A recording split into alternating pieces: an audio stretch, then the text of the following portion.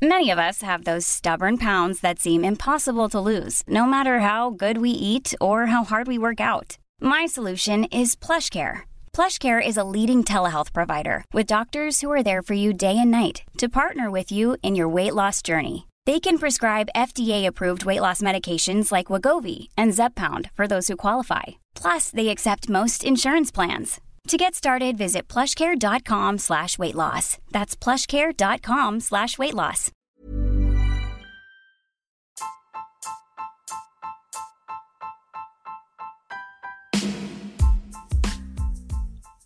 Hi everyone, and just before we get on with this episode, just wanted to give a big shout out to all the listeners because we've achieved in this channel 16,000 unique listeners per month. Now, that's a big number for me because essentially I'm an amateur podcaster, so really appreciate the significant support and please do spread the word. So once again, thank you very much. If you like the episode, click like, subscribe and share. And hopefully I will continue to produce good content on a weekly basis. Thank you very much.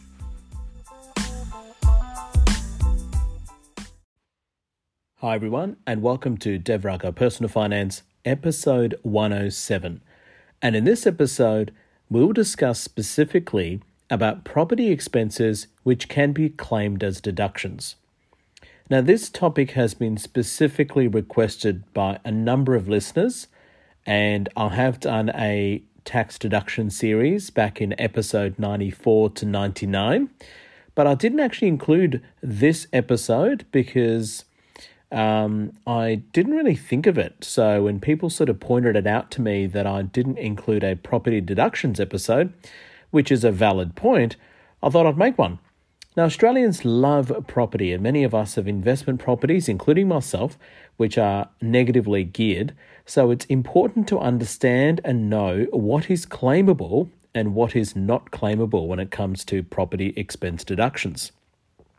For those of you that are new to the channel, the aim here is threefold. The first one is to be educated. Improving your financial literacy is very important. The second one is, by being educated and having improved financial literacy, it's going to be empowering you to use that knowledge to take to your relevant advisors and experts. And the third thing is, of course, to be entertained. Now, just a disclaimer, I'm not a financial advisor, I'm not an accountant, I'm not a lawyer, nor am I a financial planner. Make sure you take any financial decisions you want to make after listening to one of my episodes, take them to your appropriate credentialed advisors. In other words, don't listen to some random guy ranting on the internet about money. But if you are stuck on what to do, here are some simple steps over broad principles to get you on the right track when it comes to saving, investing, and personal finance in general. In my humble view, there are 5 easy steps which anybody could follow. Step 1 is pay yourself first. You are the most important person in your life. Take 20% of after-tax money and put it aside. That is your money, never to be touched ever again. Step 2 is you take that money and start investing. Into what? Ideally into something that you understand or want to understand in. For me, I invest in index funds because I understand index funds and I understand the Australian stock market. Step 3 is reinvest your dividends. Never cash them out until the right time. The power of compounding by reinvesting dividends is phenomenal. And step 4 is you do it for the long term. Now, traditionally, people talk about long-term investing as 7, 10, or 15 years. In my view, I think long-term investing is minimum 20, 30, if not 40 plus years. And step 5 is wherever possible, automate your investments. With automation means there's less chances that you'll forget and more chances that you'll actually stick to the plan. Now, if you just use 5 simple steps and just implemented them in your life, you're more likely to have more money than you'll ever need in retirement. And remember, money is just a tool. It doesn't bring happiness. Use it as a tool to make your life better, but most importantly, to make the lives of people around you a lot better. Now to the main topic, expenses which can be claimed as deductions for your investment properties. Now, we're mainly talking about residential properties, and we're talking about properties owned by individuals, not by companies or trusts. Now, between episodes 94 and 99, I talked a lot about deductions when it comes to work-related deductions, COVID-related deductions. If you're interested, go back and listen to that. So what we really discussed about deduction as a primary principle is that you can claim a tax deduction, generally speaking, if you own an asset which is income producing. Now, in this episode, we'll go into specific subtopics within the domain of investment properties. So let's first talk about interest on home loans. Is this claimable? And the answer is absolutely. If you take out a loan to buy a home and then rent it out, then the interest on that loan is claimable as a cost. That is, you have an asset which is income producing, where the income is a rent. The rules are the home must be available for rent, genuinely, or must be rented out. For example, you need to advertise it. You need to make it look available for rent. You can't just leave it by itself without letting anyone know that it's available for rent. House banking is a real problem in Australia, where wealthy Australians simply leave their properties to be empty, yet try to claim a tax deduction for the interest on those loans. This is not allowed. So what sort of interest is claimable? Well, the interest on the loan amount is claimable. And if you borrow money to make any repairs to the property, the interest on the borrowings for those repairs is also claimable. So, for example, you borrow money to install a new garage door for the property to make it better, that interest on that borrowing is claimable. Any interest on borrowings for repairs for the property is also claimable. For example, if you have a fire or storm damage, hopefully your insurance covers for it. Hopefully you do have building insurance. And if they do cover for the entire amount, of course, you can't double dip and claim that as a tax deduction. But if it's not claimable from an insurance perspective, then you can possibly claim those expenses as deductions when you do your taxes. And of course, any renovation loans and any interest on those loans is also claimable. In fact, you can prepay your interest on the bank loans for up to 12 months and claim it as a tax deduction in the year you paid them. Now, this might be a good strategy if your income rises in 1 year and you know the following year your income is going to drop. So, for example, if you are going to be working part-time in one of the years, and we know that this financial year that your income is quite high, then you may want to prepay your interest on your loans before June 30th, 2021, because you're going to be working part-time in the financial year 2022. Now, obviously, in financial year in 2022, you're going to have to pay interest anyway, so it makes sense to prepay the interest on a higher income earning year and claim a deduction, which may actually trigger you into a lower bracket when it comes to your high income years using this strategy. Now, what sort of interest is not claimable? Number one, if you've used a property for private use, that is not claimable. Interestingly, in North America, particularly in the United States, the property that you live in, the interest on any borrowings is actually claimable. In Australia, it's not. Number two, any period for which the house is genuinely not available for rent. So the key there is genuinely not available for rent. And number three is you can't double interest claim. So let's talk about double interest claiming by using an example. Now, John and Melissa buy an investment property for $350,000 under a joint name, and they each have their own employment. Their borrowings is $300,000. The total interest for the financial year on their loan is $350,000 of loan is around $20,000. This means John can claim $10,000 deduction on his income tax return, and Melissa can do the same, provided they jointly own the home. In other words, they can't each claim $20,000 on their tax deductions. Another example is John buys an investment property for $350,000, but borrows $400,000. The extra $50,000 he uses to buy a car for personal use. The total interest for the 12 months on the loan amounts to be $30,000. This means John can only claim a deduction on the portion of the interest which applies to the investment home loan and not which applies to his private car. So because 12.5% of the entire loan is for private purpose, he can only claim a deduction of $26,250 instead of the total $30,000. That's the rule because he's used some of that money to buy a personal car. Now, it gets really tricky if you use one account as an offset, which is also a savings account, which is offsetting an investment property. This means you need to keep very accurate records on what is used for investment and what is used for private purposes. So that's interest expenses which can be deducted from your home and some of the things which can't be deducted from your home. What about borrowing expenses? Is that claimable? And the answer is yes. Let's look at this in detail. Now, the borrowing expenses are slightly different to the interest on borrowings. So any expense directly incurred to take out a loan to invest is claimable.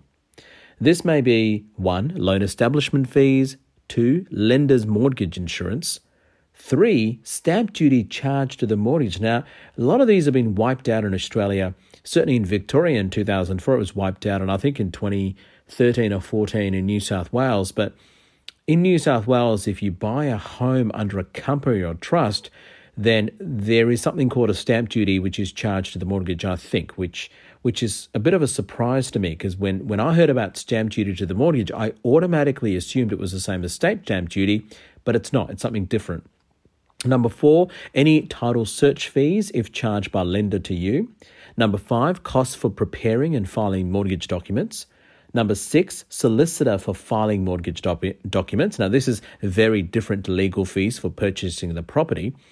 And number 6, mortgage broker fees. Number 7, if any valuation is required, fees charged by the valuer. Now, what expenses do not come under this category? The category of borrowing expenses which are actually claimable. Any interest expenses don't come under this category. That is not a borrowing expense. That is specifically deemed an interest expense on the borrowings. Any stamp duty charged by the state, this is not claimable as a borrowing expense, but it is claimable as a capital expense, and we'll talk about the difference a bit later. Any legal fees to actually purchase the property, and any loan protection insurance fees. These are the ones that do not come under the category of borrowing expenses. So what about repairs and maintenance? Now, this gets really, really tricky, and I actually learned a lot when I did some exploring and research about this particular topic prior to this podcast. And I think you might learn a thing or two here, so stay tuned. To understand this portion, we need to understand 4 main terminologies. Number 1, repairs. Number 2, maintenance. Number 3, capital works. And number 4, capital allowance. So let's discuss these terms and then use examples to relate to repairs and maintenance. So what is repairs? This is when something in the home is actually broken. It's broken due to wear and tear or due to tenant damage. For example, Amy owns an investment apartment. The blinds are broken and she needs to hire a handyman to repair the blinds. The blinds are not replaced. That is a repair. What is a maintenance then?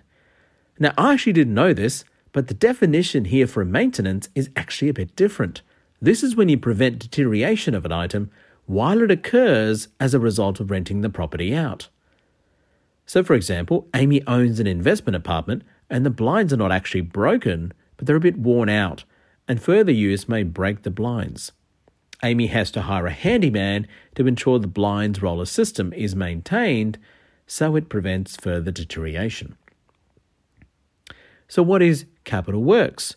This is when you're replacing the entire structure, which may only be partially broken, or you may be renovating a portion of the home. Now, the rate of deduction for capital works is usually 2.5% for a period of 40 years after construction. For example, Amy owns an investment home, the carport is damaged. Instead of repairing it, Amy hires a private company to make the carport into a secure double garage with remote access. Now, if Amy does it halfway through owning the home or at the start of owning a home, it's still the same. It doesn't matter when she does it. It's just called an initial repair if it's done at the purchase time of the property. Other examples of capital works may include building construction costs, cost of altering a building, renovations to a room, adding a fence to the property. That's actually considered a capital expenditure. Driveways and landscaping features like retaining walls, turfs, etc. That's also considered capital works. Now, what is capital allowance this is when you install a brand new appliance, floor or window covering to the home. You can actually claim a decline in value of the appliances or chattel based on the effective life of the item according to the Commissioner's determination. Now, there is a list of items which you can actually get from the ATO with the decline in value for them. You can also reasonably determine the life of the item yourself and declare it during your deductions.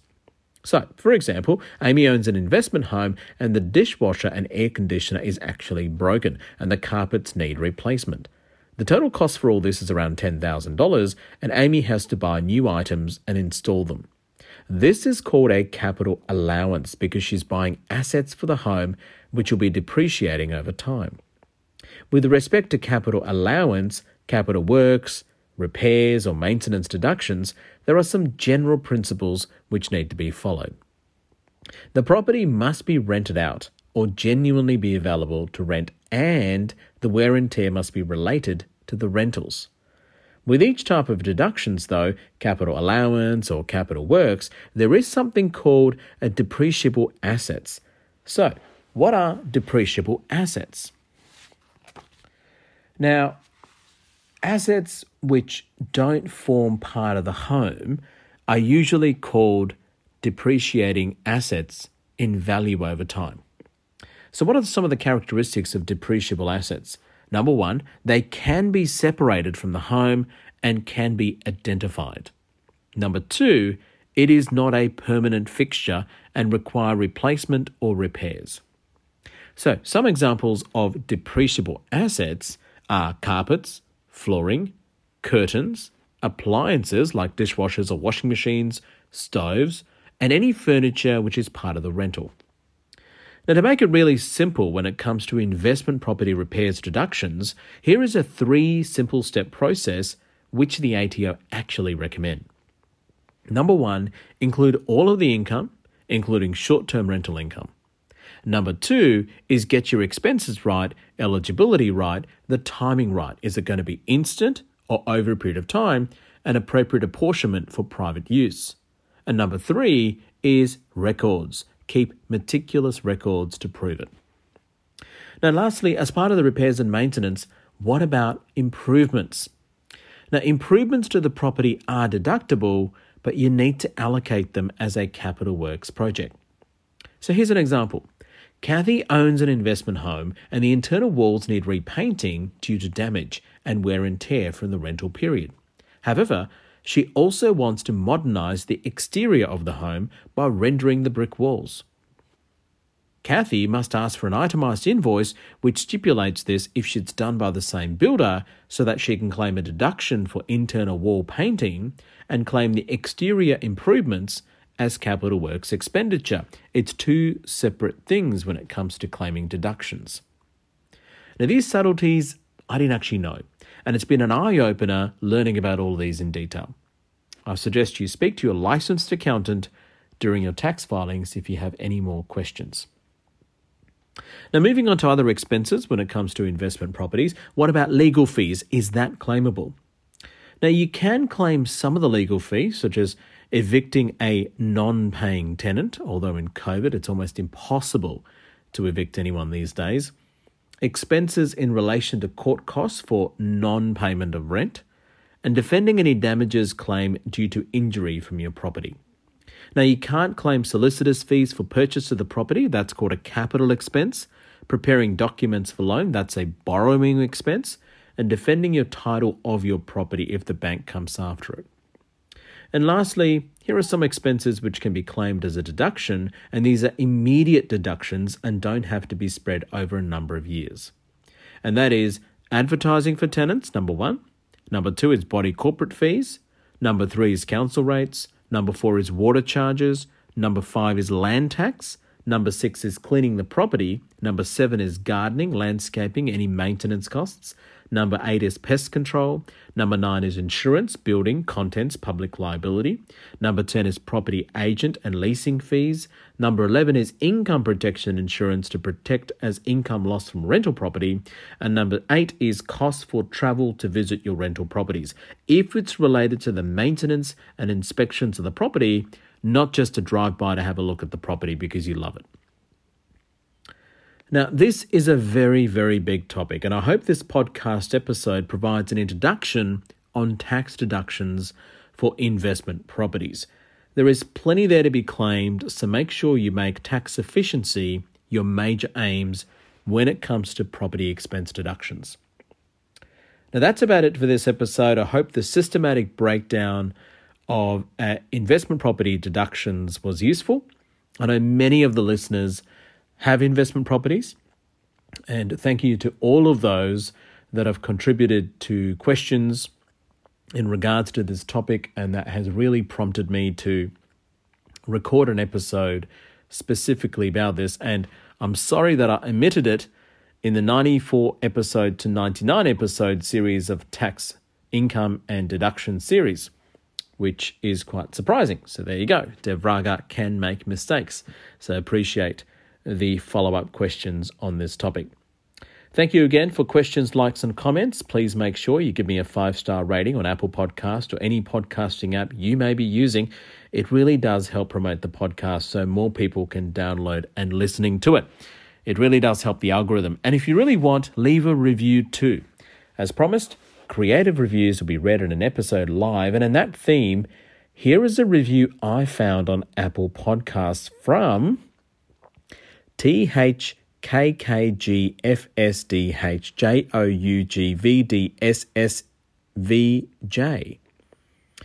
Amazing podcast, really helpful, and really has made a difference in my life. Thank you very much, Dev. Keep it up. Keep up the good work. Now that is an epic username. So thank you very much for that review. And if you want to leave more reviews, I really would appreciate it. I think we've just cracked the 100 ratings review on Apple Podcasts. So thank you very much for those that got me through that line. Remember to like Dev Raga Facebook page, shout out to comments and questions on it or topic suggestions, or join me in one of the many Facebook groups that I regularly contribute to. Share this channel with family and friends on Apple Podcasts, Anchor apps, Castbox, Spotify, Google Podcasts, or whichever platform you use. And remember, always pay yourself first. Take 20% of after-tax income and put it aside. That is your money. You are the most important person in your life. And learn about income and deductions, particularly about property expense deductions, because I think it's really important to know what you're entitled to claim and what you're legally allowed to claim to try and minimize your tax. This is Dev Raga Personal Finance, episode 107. As always, please make sure you stay safe.